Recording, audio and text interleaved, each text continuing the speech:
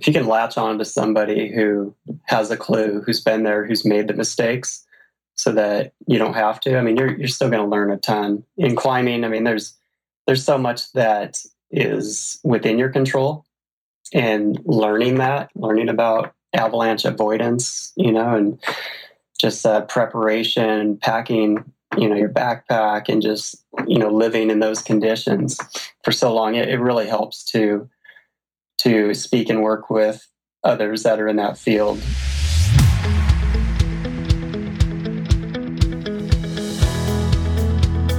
Welcome to the Impact Entrepreneur Show. My name is Mike Flynn, and I'm stoked you've decided to join me on this journey to bring about a massive and positive change in the lives of others.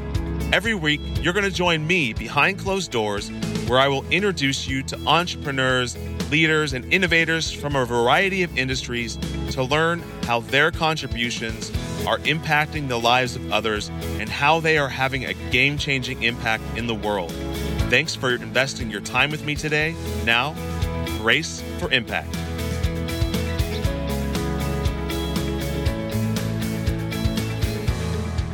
Welcome to the Impact Entrepreneur Show. On this episode, we visit with Brian Dickinson, author and motivational speaker who served for 6 years as U.S. Navy Air Rescue swimmer before he moved to the Pacific Northwest to get his MBA and pursue his passion for extreme sports and mountain climbing. He has climbed in expeditions on the highest peaks of 7 continents, commonly referred to as the 7 summits, and he uses his climbs to help raise money for charities, deliver gift to orphanages. But today, we're going to talk about his climb on Mount Everest, about how he was roughly 1,000 feet from the summit of Mount Everest, also known as the Death Zone, when his Sherpa became ill and had to turn back, leaving Brian with a difficult decision. Should he continue to push for the summit or head back down the mountain? After carefully weighing the options, Brian decided to continue toward the summit alone. 4 hours later, Brian solo summited the highest peak in the world. But the celebration was short-lived. After taking a few pictures, Brian radioed his team to let them know he had summited safely and got ready to begin his descent. This is where everything went wrong.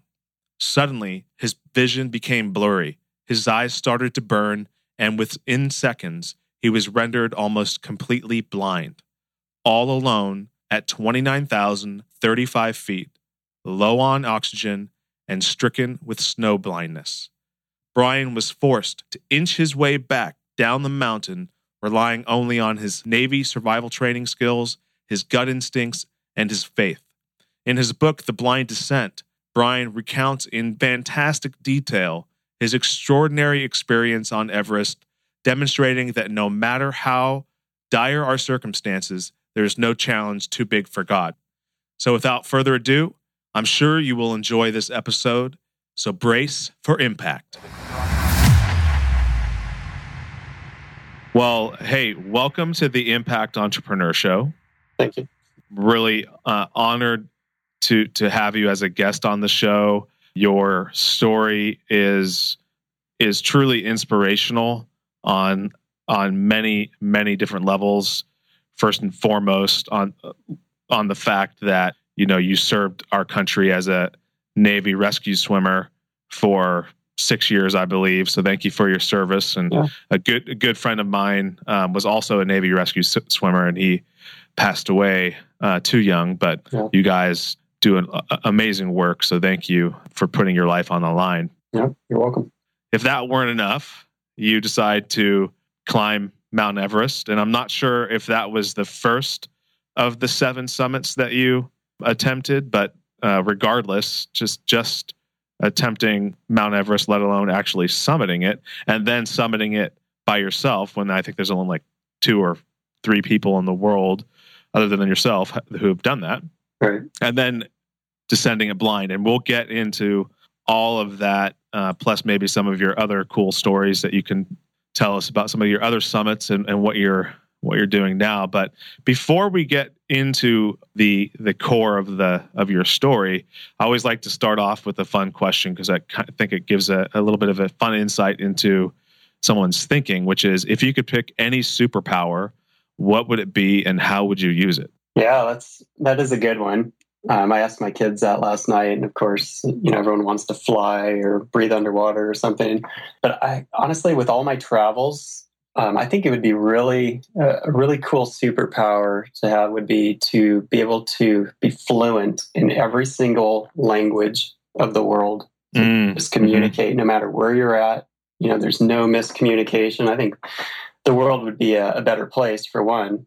You're always going to have cultural differences, everything else, but just to be able to have a conversation with people in their fluent language anywhere where you're at would be, I think, super cool. I know that would be totally cool. And to take it one step further, because it ultimately, everything in our life is all about connection. And imagine just if you were able to speak every language, how much more of a connection you'd be able to make with everybody. And that they say time is money, but really relationships are money. Yep. So thank you for sharing that. You've got a lot going on right now, but what are you most excited about today with life and business? I think for me, I really try to live in the moment, and I try to slow down and live in that moment, but life just flies by. So it's really a challenge at times, and just having that courage to be content, which is always difficult when you're really driven.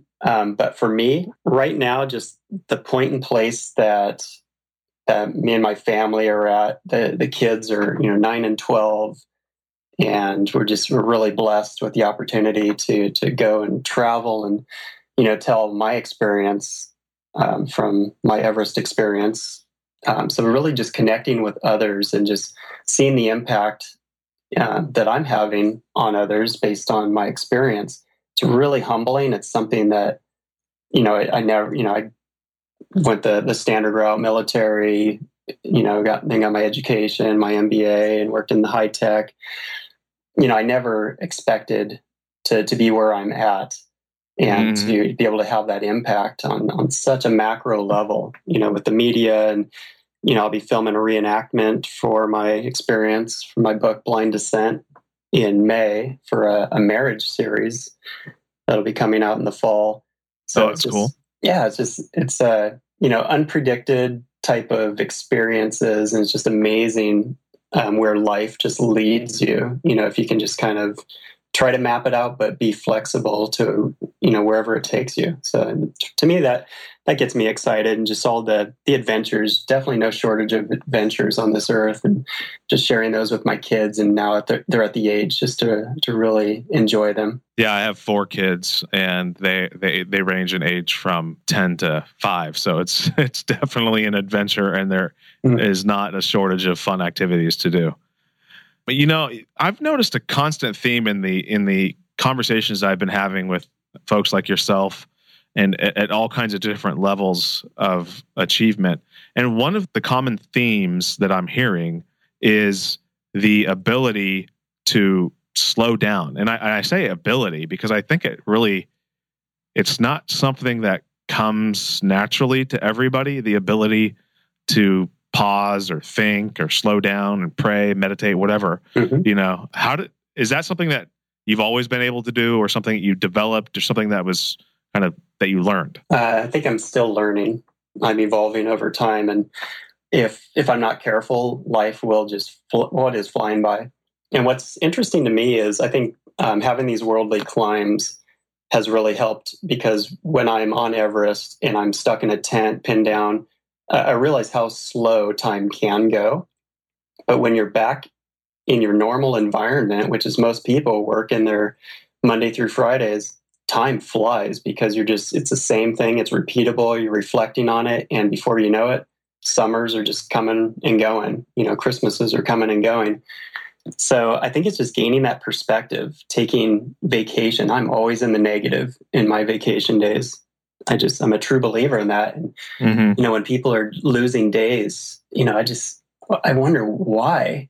Man, you got one shot at this life.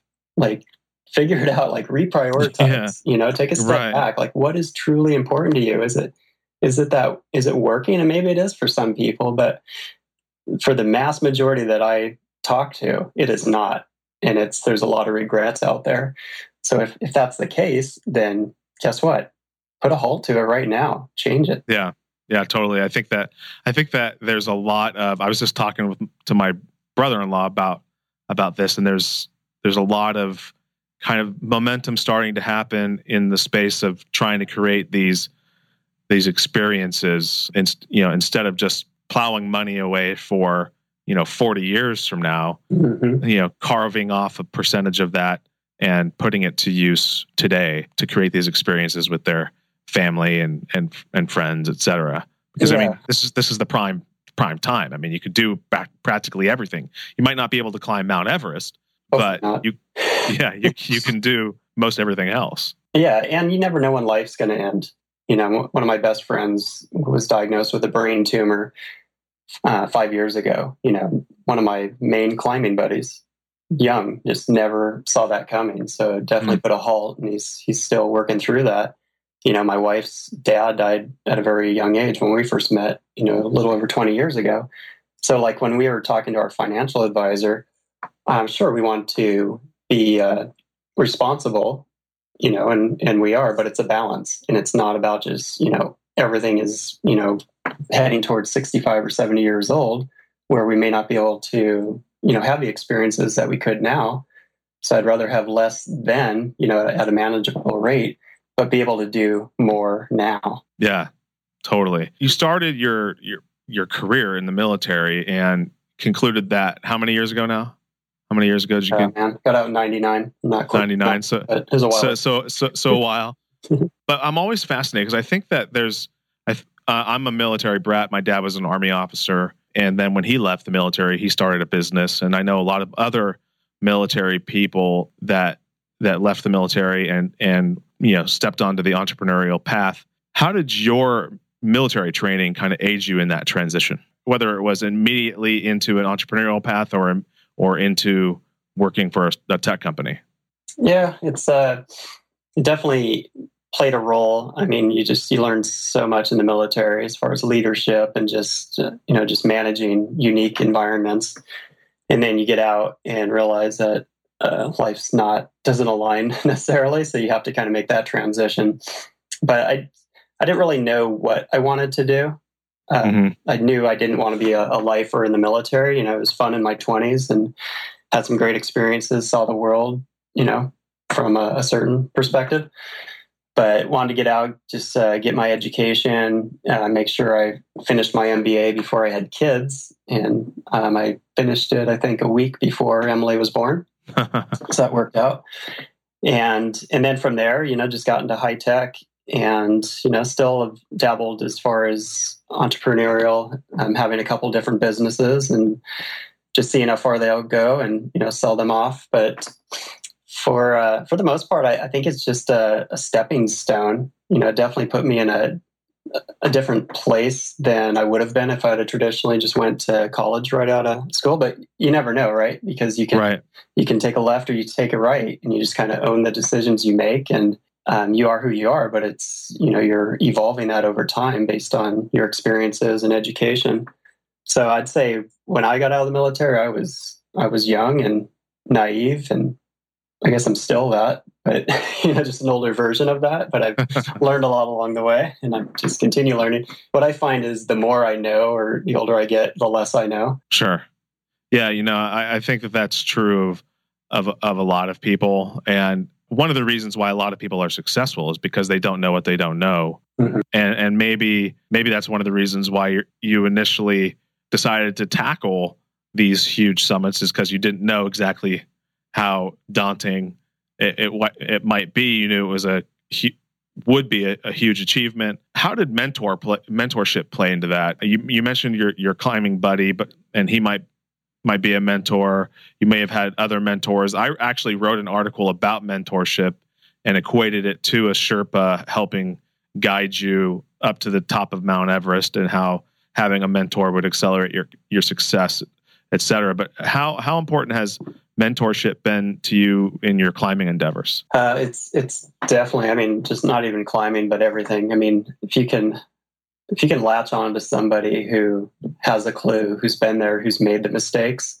so that you don't have to. I mean, you're still going to learn a ton in climbing. I mean, there's so much that is within your control, and learning about avalanche avoidance, and just preparation, packing, your backpack, and just living in those conditions for so long. It really helps to speak and work with others that are in that field, and doing it on your own. And there's plenty of people that kind of try to wing it out there, and they get themselves and others into trouble.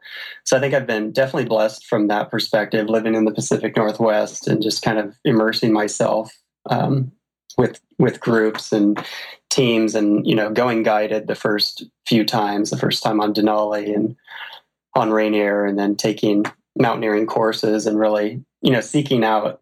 You can always tell, like even with guides, there's the junior guides, they are being mentored, and you can still learn from their experiences, but you might want to just cut the middleman and go directly to their mentor, and just really learn. And what I found is, in climbing, everyone has a different perspective. You have old school, you have older gear, newer methods, and everything's always evolving in the climbing community.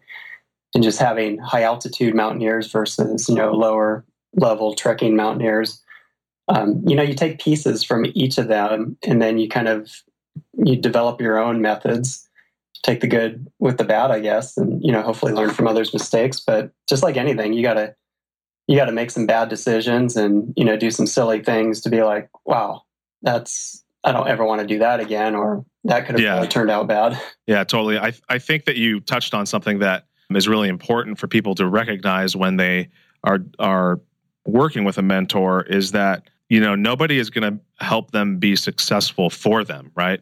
Whether it's in business or climbing. And so you might have a mentor, and they might help coach you along the way and provide some guidance and stuff, but you still have to go do things on your own to help perfect your practice, such as you have a climbing mentor who's high altitude, but then you go on your own and you do a mountaineer course to help you perfect your technique.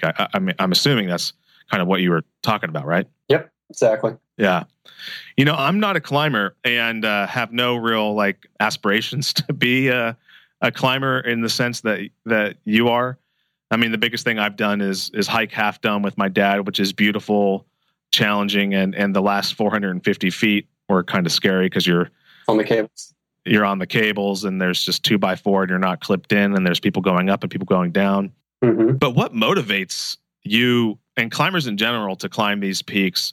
And let me add another kind of question, because I just watched the documentary on Meru, mm-hmm. which is mind blowing, and it's almost like a mermaid or some sort of a mythical creature that kept drawing these guys, or drawing you guys, I should say, back to these peaks. And when you summited Mount Everest, you stayed up there for over an hour, and I can imagine that it's not really easy to put into words the feeling that you get when you summit something like that, right? Yeah, it's a lot to process at the moment. Just to back up, as far as my motivation and climbers in general, I think if you ask 100 climbers, you'll get 100 different answers. And I think for me, it's definitely changed throughout the years. Like I used to just say I'm a big goal setter. I'm very driven.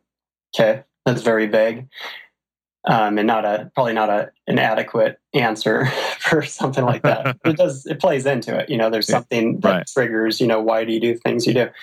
And I think we're all made differently. We're all wired a little differently.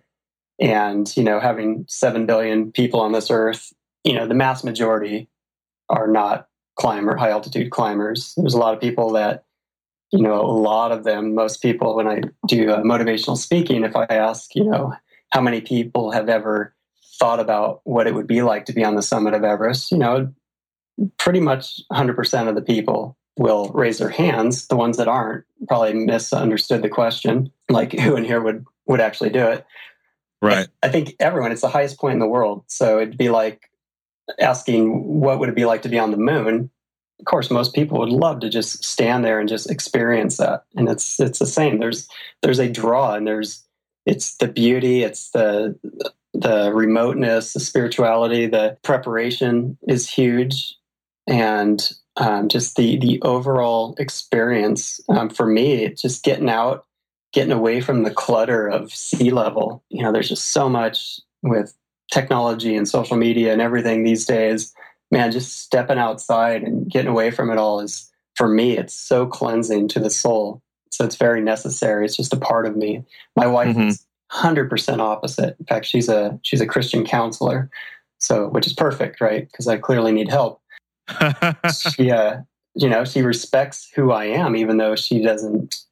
There's no way she would ever do that type of stuff. Although she does, smaller adventures with me.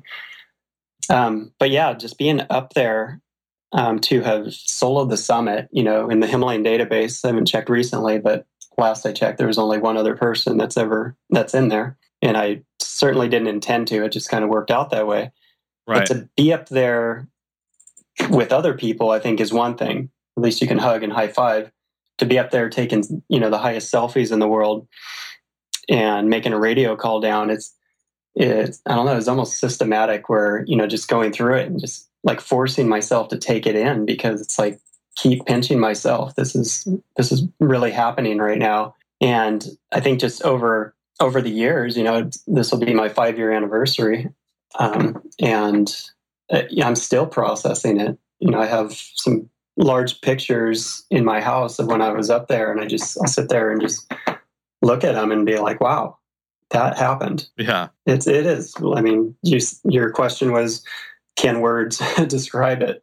Not really. Yeah. I can't even imagine. I mean, I've seen videos but I just can't even, I mean, you're on the highest point on the earth.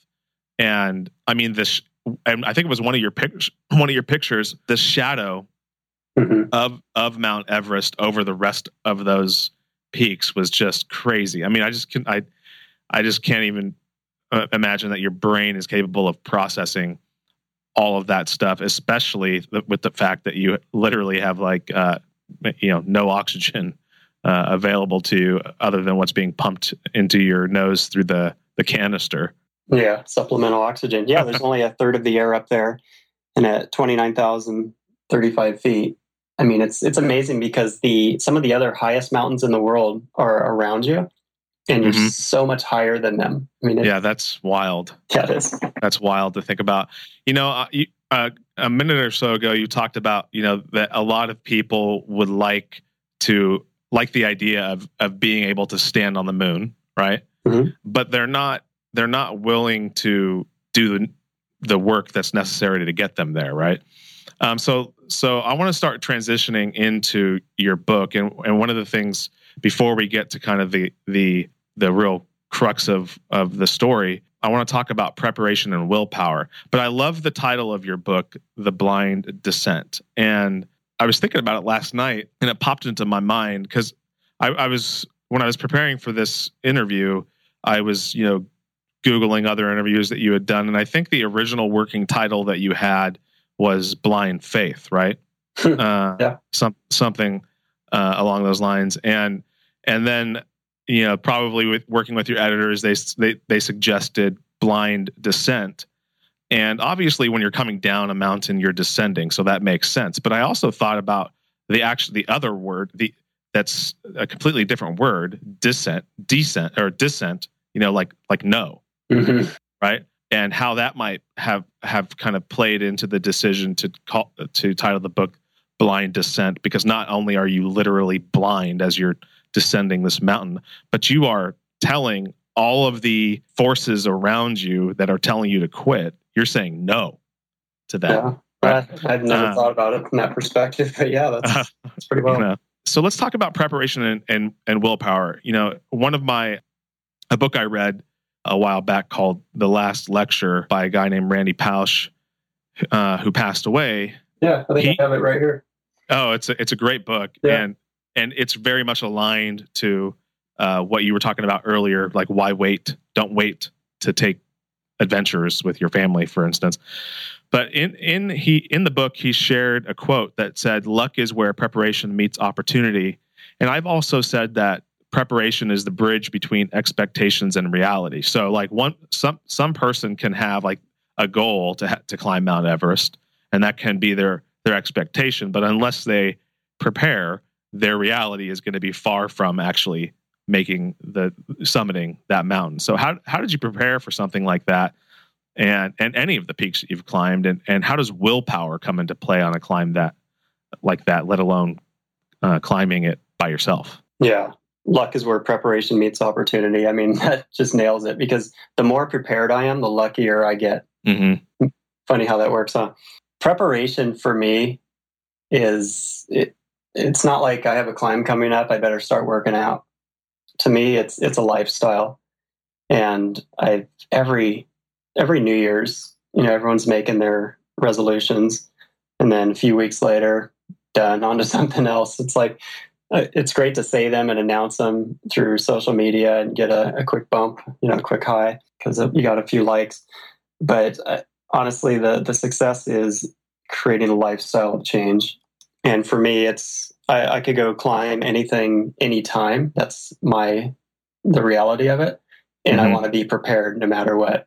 Obviously, if I'm going to do a Himalayan peak where I'm going to be gone for multiple weeks or months, then it changes. You just kind of ramp it up. Denali, I've done 3 times. You definitely carrying a lot of weight up there. So, I have to strengthen my core a little more than I might normally. But it's really that lifestyle. So that it's not so drastic that, like, oh my gosh, I'm leaving in a month. I got to really, figure this out, because other things come into your life during that time and they'll throw you off balance. And then next thing, you're not prepared. And the last thing you want to do is get into a situation where you've invested, enough time and money and, emotion, leaving the family to fail because of you. When you have control over something, there's plenty of things out of your control on a mountain. The weather, avalanches, earthquakes and stuff that could happen, especially in Everest the last couple of years. But the things that are within your control, I mean, it's just shame on you if you go there and you fail, or you put yourself or someone else at risk because of something you could have controlled. Right. So to me, that's huge. You got to prepare. And if I have a team going, I'm making sure they are prepared. I'm getting them out. I'm assessing them prior to the climbs way early, so I can say, you need to ramp it up, or else guess what? You're not going. Right. And then as far as willpower, I think the military definitely helps. Defined. I created, I guess, in the military, in certain jobs, especially mine as an air rescue swimmer, they try to drown you every day. And it really comes down to not panicking and just, creating a new baseline of, grit and willpower and what you thought possible. I think most people, I don't want to generalize, but I will. Most people these days, they just don't know. They right. think this is where they're at, but they can go so much further than that and survive and be happy and reflect on it and be like, wow, I really surprised myself there. Maybe I could do more in this world. But it's really easy to just take the easy route out. So I think, preparation, willpower, just kind of knowing where you're at. But on the flip side of that, not taking it to such an extent to where you're over calculating risks or under calculating risks and pushing way beyond. You may know where your baseline is, and you've got beyond it before, but not putting yourself in certain circumstances that could really turn out horribly. This episode is brought to you by the Lawton Marketing Group, a full-service advertising and design agency specializing in websites, social media, apps, logos, and more. Based in Oklahoma, they work with clients across the nation, from small businesses to large corporations and everything in between. You can find them right now on the web at www.lawtonmg.com or call them at 580-275-2063. Connect with them now for a complimentary competitive analysis of your website. Just tell them the Impact Entrepreneur told you to call.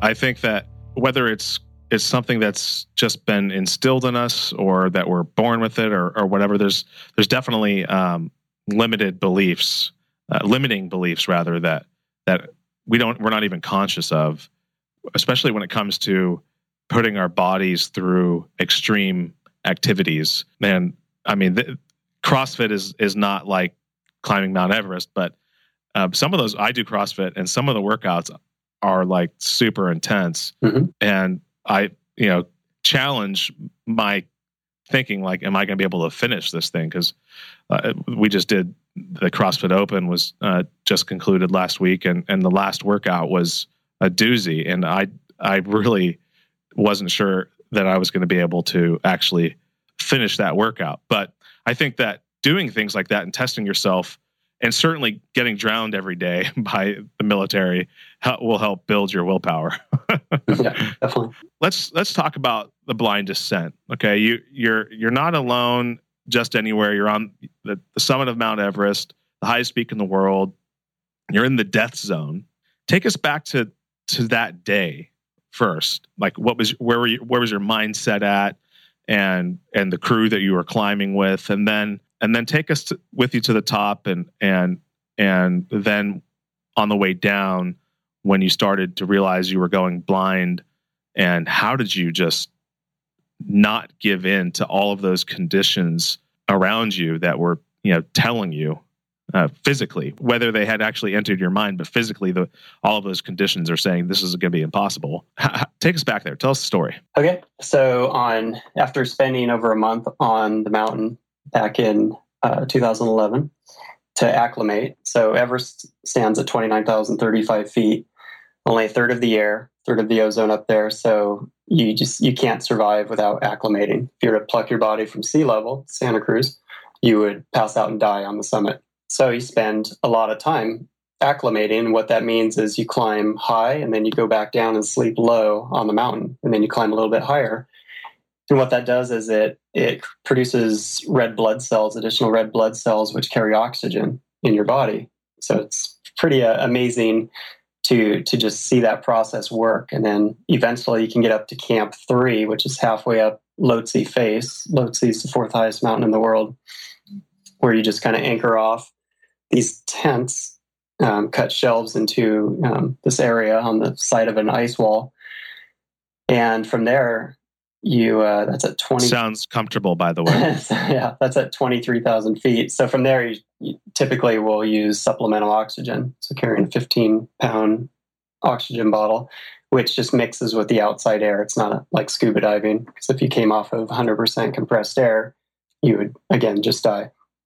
So heading up from there, after, like I said, being a month on the mountain and acclimating, it was May 14th.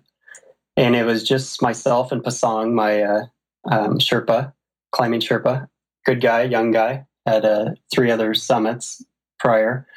We're heading up, and there were 70-mile-an-hour winds, just going straight up this ice wall. A couple people summited that day, but one guy died, Japanese climber died up there.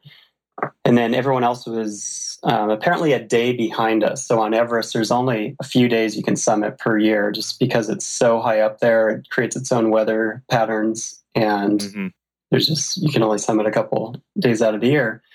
So our goal was to get up there and summit on the morning of May 15th. So we're heading up, and about 1,000 feet up, I stopped to grab water, anchored off, and my foot slipped out, and then I dropped my goggles. And they flew down the mountain, and some Sherpa about 500 feet below waved at me. They said they had stopped them. Otherwise, they would have went down for over a mile. So I rappelled down, got to them, but they were cracked on the internal layer, so on the lens. So goggles fog up anyways with the contrast of your cold breath and hot air, or vice versa. Right. Hot breath, cold air. Yeah. And mine were actually fogging between layers. So could barely see. Continued up, tried sunglasses and everything, but it just doesn't work when you have a strap going across your face with the oxygen mask. So made it up to the highest camp in the world at the South Col at 26,000 feet, and kind of readjusted my goggles, ended up ripping the internal lens out.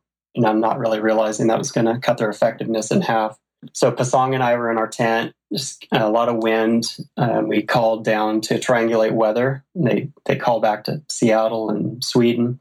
They said it was going to clear up and like 50-mile-an-hour gusts would come later the following day. So on highly glaciated peaks, you climb through the night because once the sun comes out, things become very unstable. And, we put our headlamps on and we cruised out about 8 p.m. and started heading up the mountain. And I got up to about the halfway point at 27,500 feet and waited there for about an hour as Pasong made his way up. And as soon as he got there, he told me he ran out of water. I gave him some of mine. He threw up right away, told me he wasn't feeling great. So we had to have a conversation. I want to make sure he was okay. He said he was, so we continued. And we got to about 28,000 feet, and he told me he was done. And so at that point, I had to make a huge decision because we were the only two people going for the summit from the south or the north side, which is very unusual. So I had to weigh out the things that I knew at the time. How was I feeling? How was the weather? But most importantly, how was Pasong? He assured me he was good, said he was going to wait right there, right back at the balcony area, not too far from where we were at. And he stashed a bottle of oxygen and he cruised down. And I'd find out later he actually went all the way down to the high camp, which was fine because if he wasn't feeling well, it is the death zone. Yeah, right. But I headed up, and the picture you're talking about occurred as the sun was rising behind the highest peak in the world, casting that perfect pyramid shadow down over the Himalayas. I was anchored off just above the South Rock Step, which is a rock climb at 28,000 feet. So a lot of effort. Wow. Yeah. Made it up and over that, made over the South Summit, got over Hillary Step, which is a 40-foot rock climb. And from there, you can actually see the summit. And there's it's about a 2-foot wide area to walk on. On each side of it is a 2-mile drop straight down, so high up there. 2 miles. I can't even imagine. Yeah, 2 miles straight on the right into Tibet, on the left into Nepal. So just continued moving, and yeah, it's just a lot to imagine at that moment. Just getting there and just processing everything and just emotional. Made a radio call down, let them know that I was alone and heading back down. And, took the highest selfie in the world and, made sure to capture all the pictures and started heading down. And about 10 yards into it, everything just went completely white. And I went snowblind. And at that moment, I dropped down, and on Everest, there's fixed lines, which are ropes. The Sherpa and guides will attach ropes to anchors from base camp to the summit. So that's why I can be there up by myself. I have a harness and all my gear on, which is attached to that rope. So it's right. My lifeline. So I grabbed that rope and just assessed the situation. I was at the highest point in the world, completely alone and blind. Had you come across that 2-foot little bridge area yet? No. Oh my God. No, this was right near the summit. And I just remember not overthinking the situation and just moving, just very slowly, just moving, very deliberate steps. I was using my other senses. And honestly, I'm not normally blind. I was really trying to use my eyes. But it's so painful with snow blindness. It's like if you put a light bulb within an inch of your face, it's bright and you cannot see anything. Even if you put your hand in front of your face, you'll know something just moved, but there's no way you can actually see it. Oh my gosh. And it feels like, I always compare it to breaking potato chips inside of your eyelids. Just that scraping, just really painful, bright, really just hurts. And just start moving and just very slowly piercing my crampons into the snow and ice, feeling the wind coming up and over, and just hunkering down to kind of lower my center of mass so I didn't get blown off. And this whole time, I felt this presence around me. I never felt alone. Be like if you're in the room with someone else, you close your eyes, they're there, even if they're not talking. I felt that this whole time going down. So it's just peaceful presence, and it's powerful. Just kept moving. Reached that point, that 2-mile drop, and I knew where I was at. So just as the wind was coming, just very, very careful. And some of the areas are very steep coming down Hillary step. I pendulum down, kind of slammed into the rock and made my way down. And I definitely didn't want to get on the wrong side of the anchor points where my body weight was pulling down. So I had to really use my hands to feel, and then the clicking sound to make sure I was clipping my carabiners in and locking them appropriately. And then once I got got right below the south summit, I just felt this pop, and I lost one of my crampons. It just came loose and just flew off, and I couldn't get down without that. So I just started heading down the side of the mountain that I didn't come up. I came up the rock area.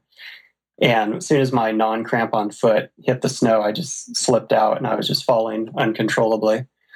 And the rope shock loaded, saved my life. I would have went for over a mile. And I'm upside down. My mask is ripped from my face. My bottle of oxygen's coming out. And I pull it back. My heart's just ripping out of my chest. And I just calm myself.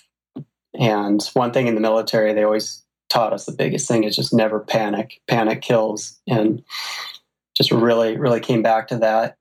And where I landed, not too far above me, I saw this blurry object, like this yellow and black blurry object. I crawled up to it, and it was my crampon. Oh. So just a miracle.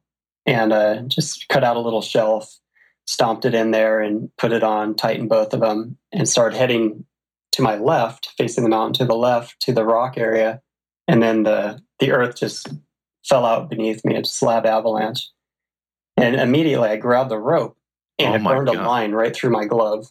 And I just remember that pain, but I grabbed so hard, so fast that I stopped myself. And again, my heart's just racing. I just calmed myself down and made it over to the rock area, kind of slid down that. Definitely nothing graceful going on. And got to the snow area right where Pasong had turned around.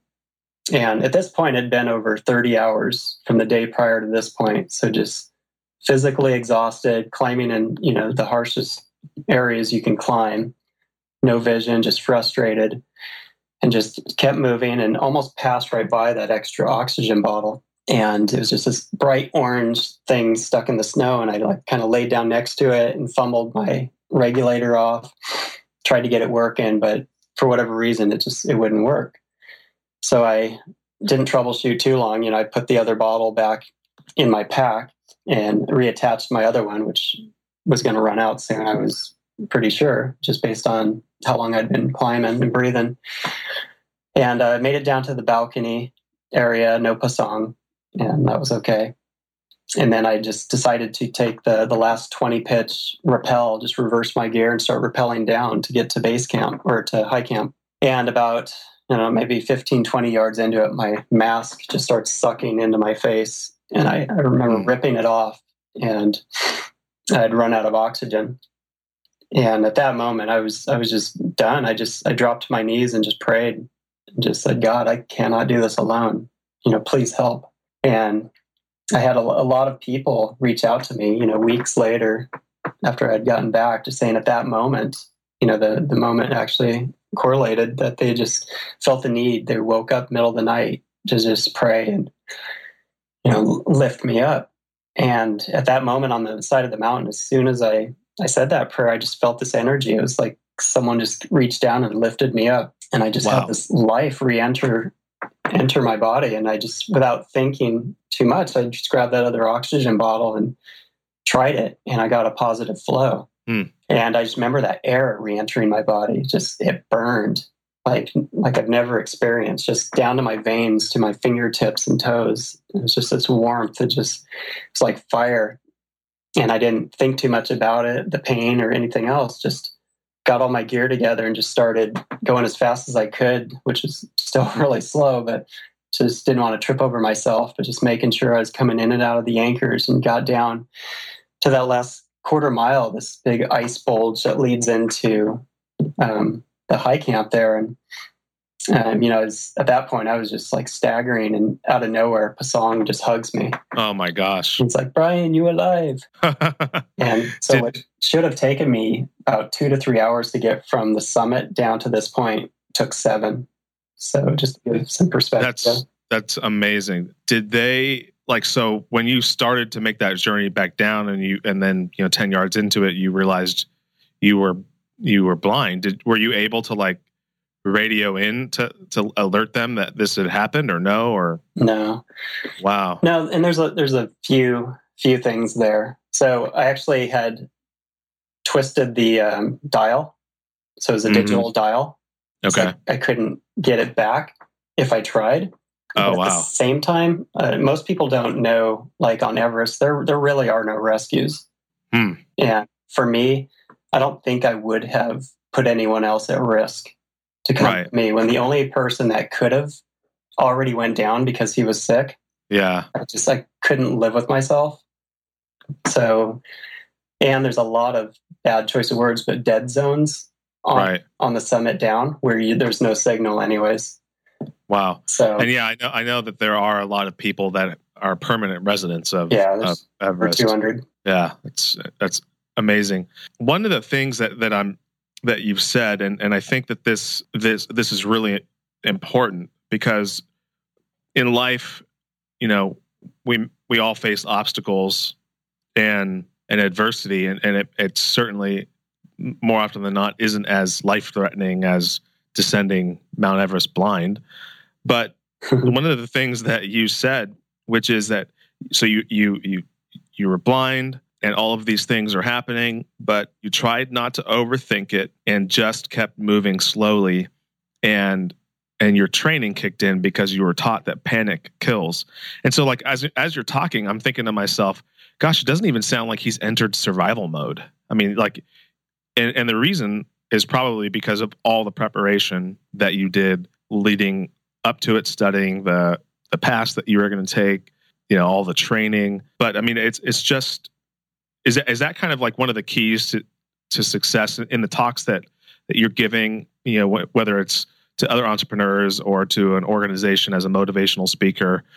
Are you talking at all about, panic and not overthinking adversity and just continuing to keep moving forward? Yeah.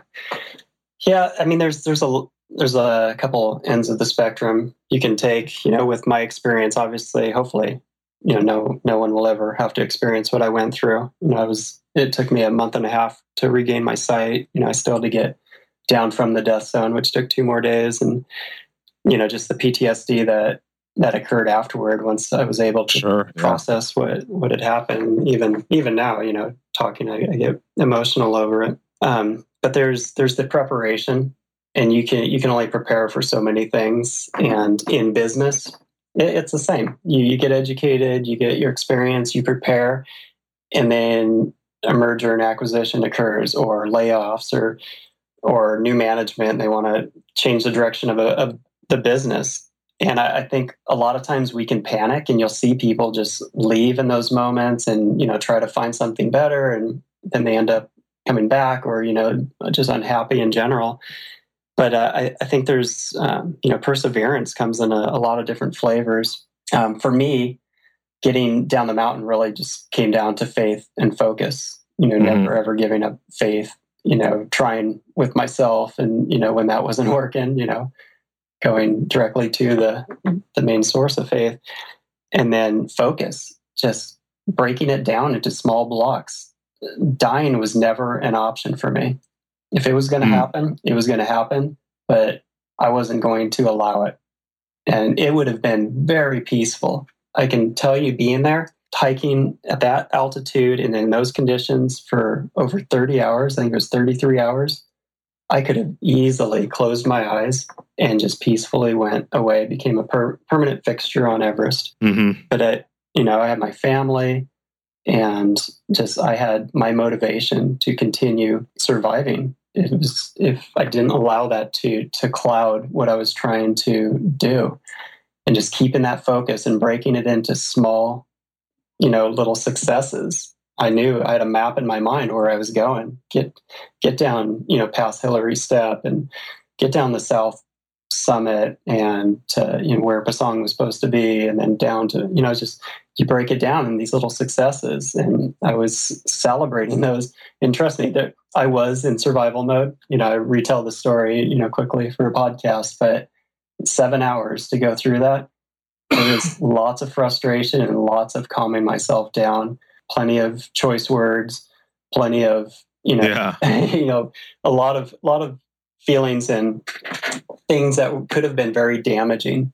In survival in the military, I've been through, land, water, survival, POW camp training called SEER school, where, you're put in a box and beaten and sort of waterboarding, all that occurs. So I've been through some of the most serious survival schools that the military has. And a lot of it comes down to mental focus. You have to have that mental strength to get through anything, because once you lose that, you're done. Yeah. Wow.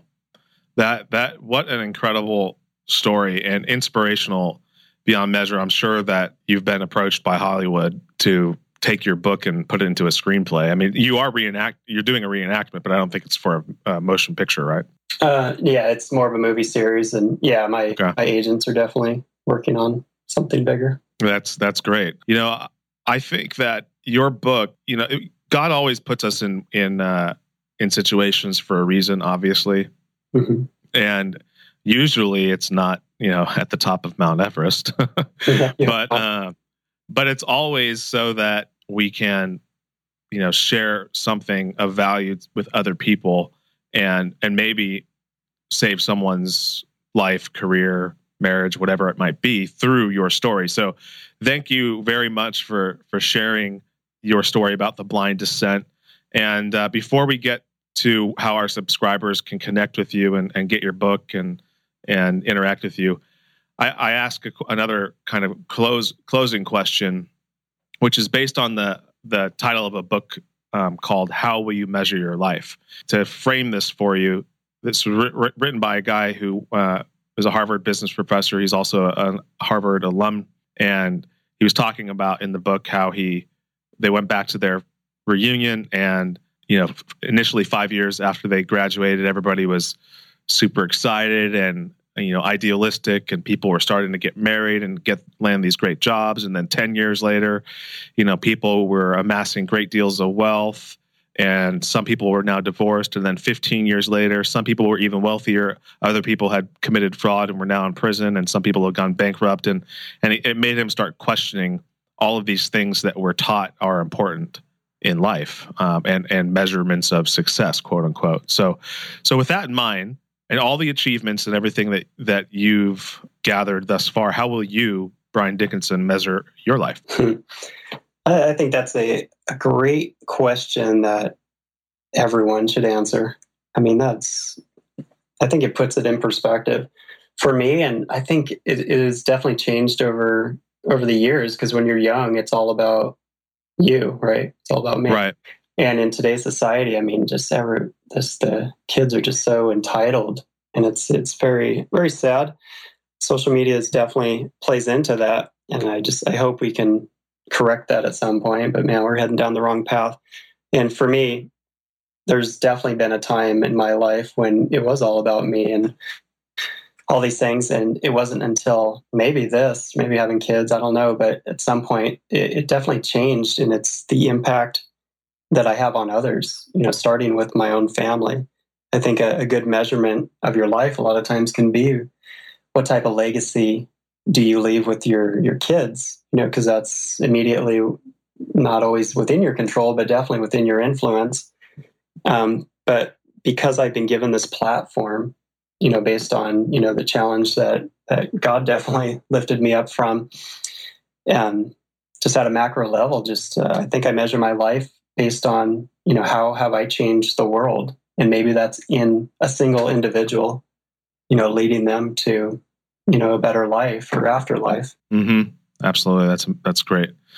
How can our subscribers connect with you? Where can they get your book? Is there one kind of universal hub that they can go to and interact with you on all the social media channels as well? Yeah. Well, my website's briandickinson.net. And everything's kind of hung off of that, but Blind Descent is pretty much anywhere you can buy books, Amazon, Barnes. I'm actually having an audio version being narrated in the next couple months. Yeah.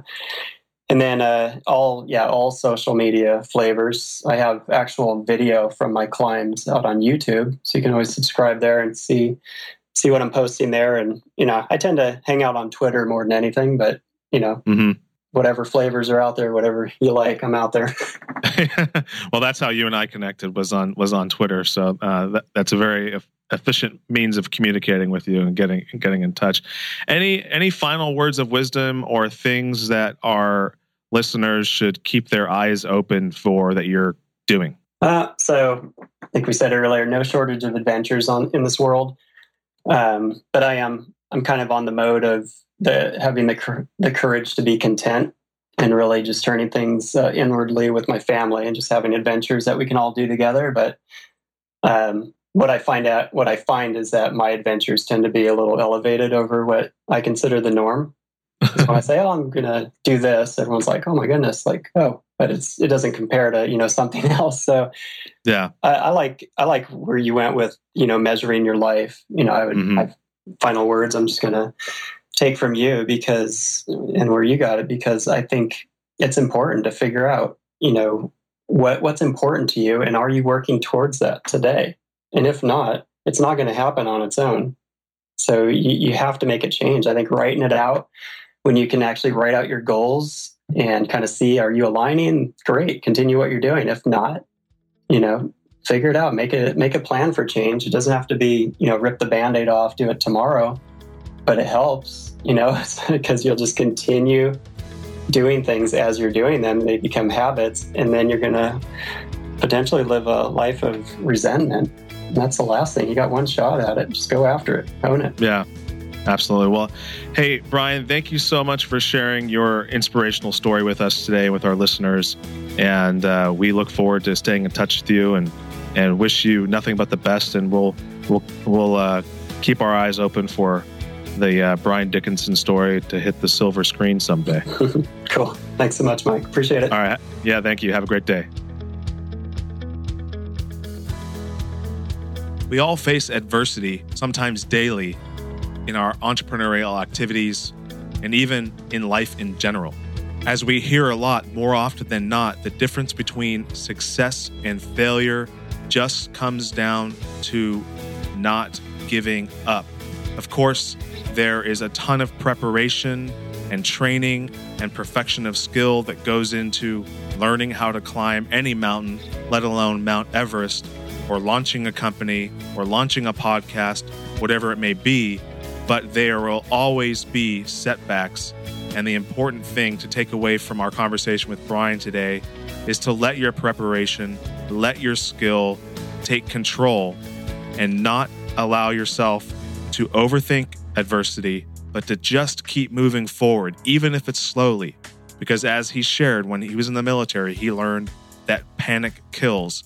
And panic can kill in your business and in your career, in your relationships, etc. I really hope that you enjoyed this episode today. We will link to Brian's website and the book, as well as other books that we mentioned, in the show notes. If you did like this episode, if you've been enjoying this podcast, please go to iTunes, subscribe, rate, and review. Tell us how much you love our show, how much you love our guests.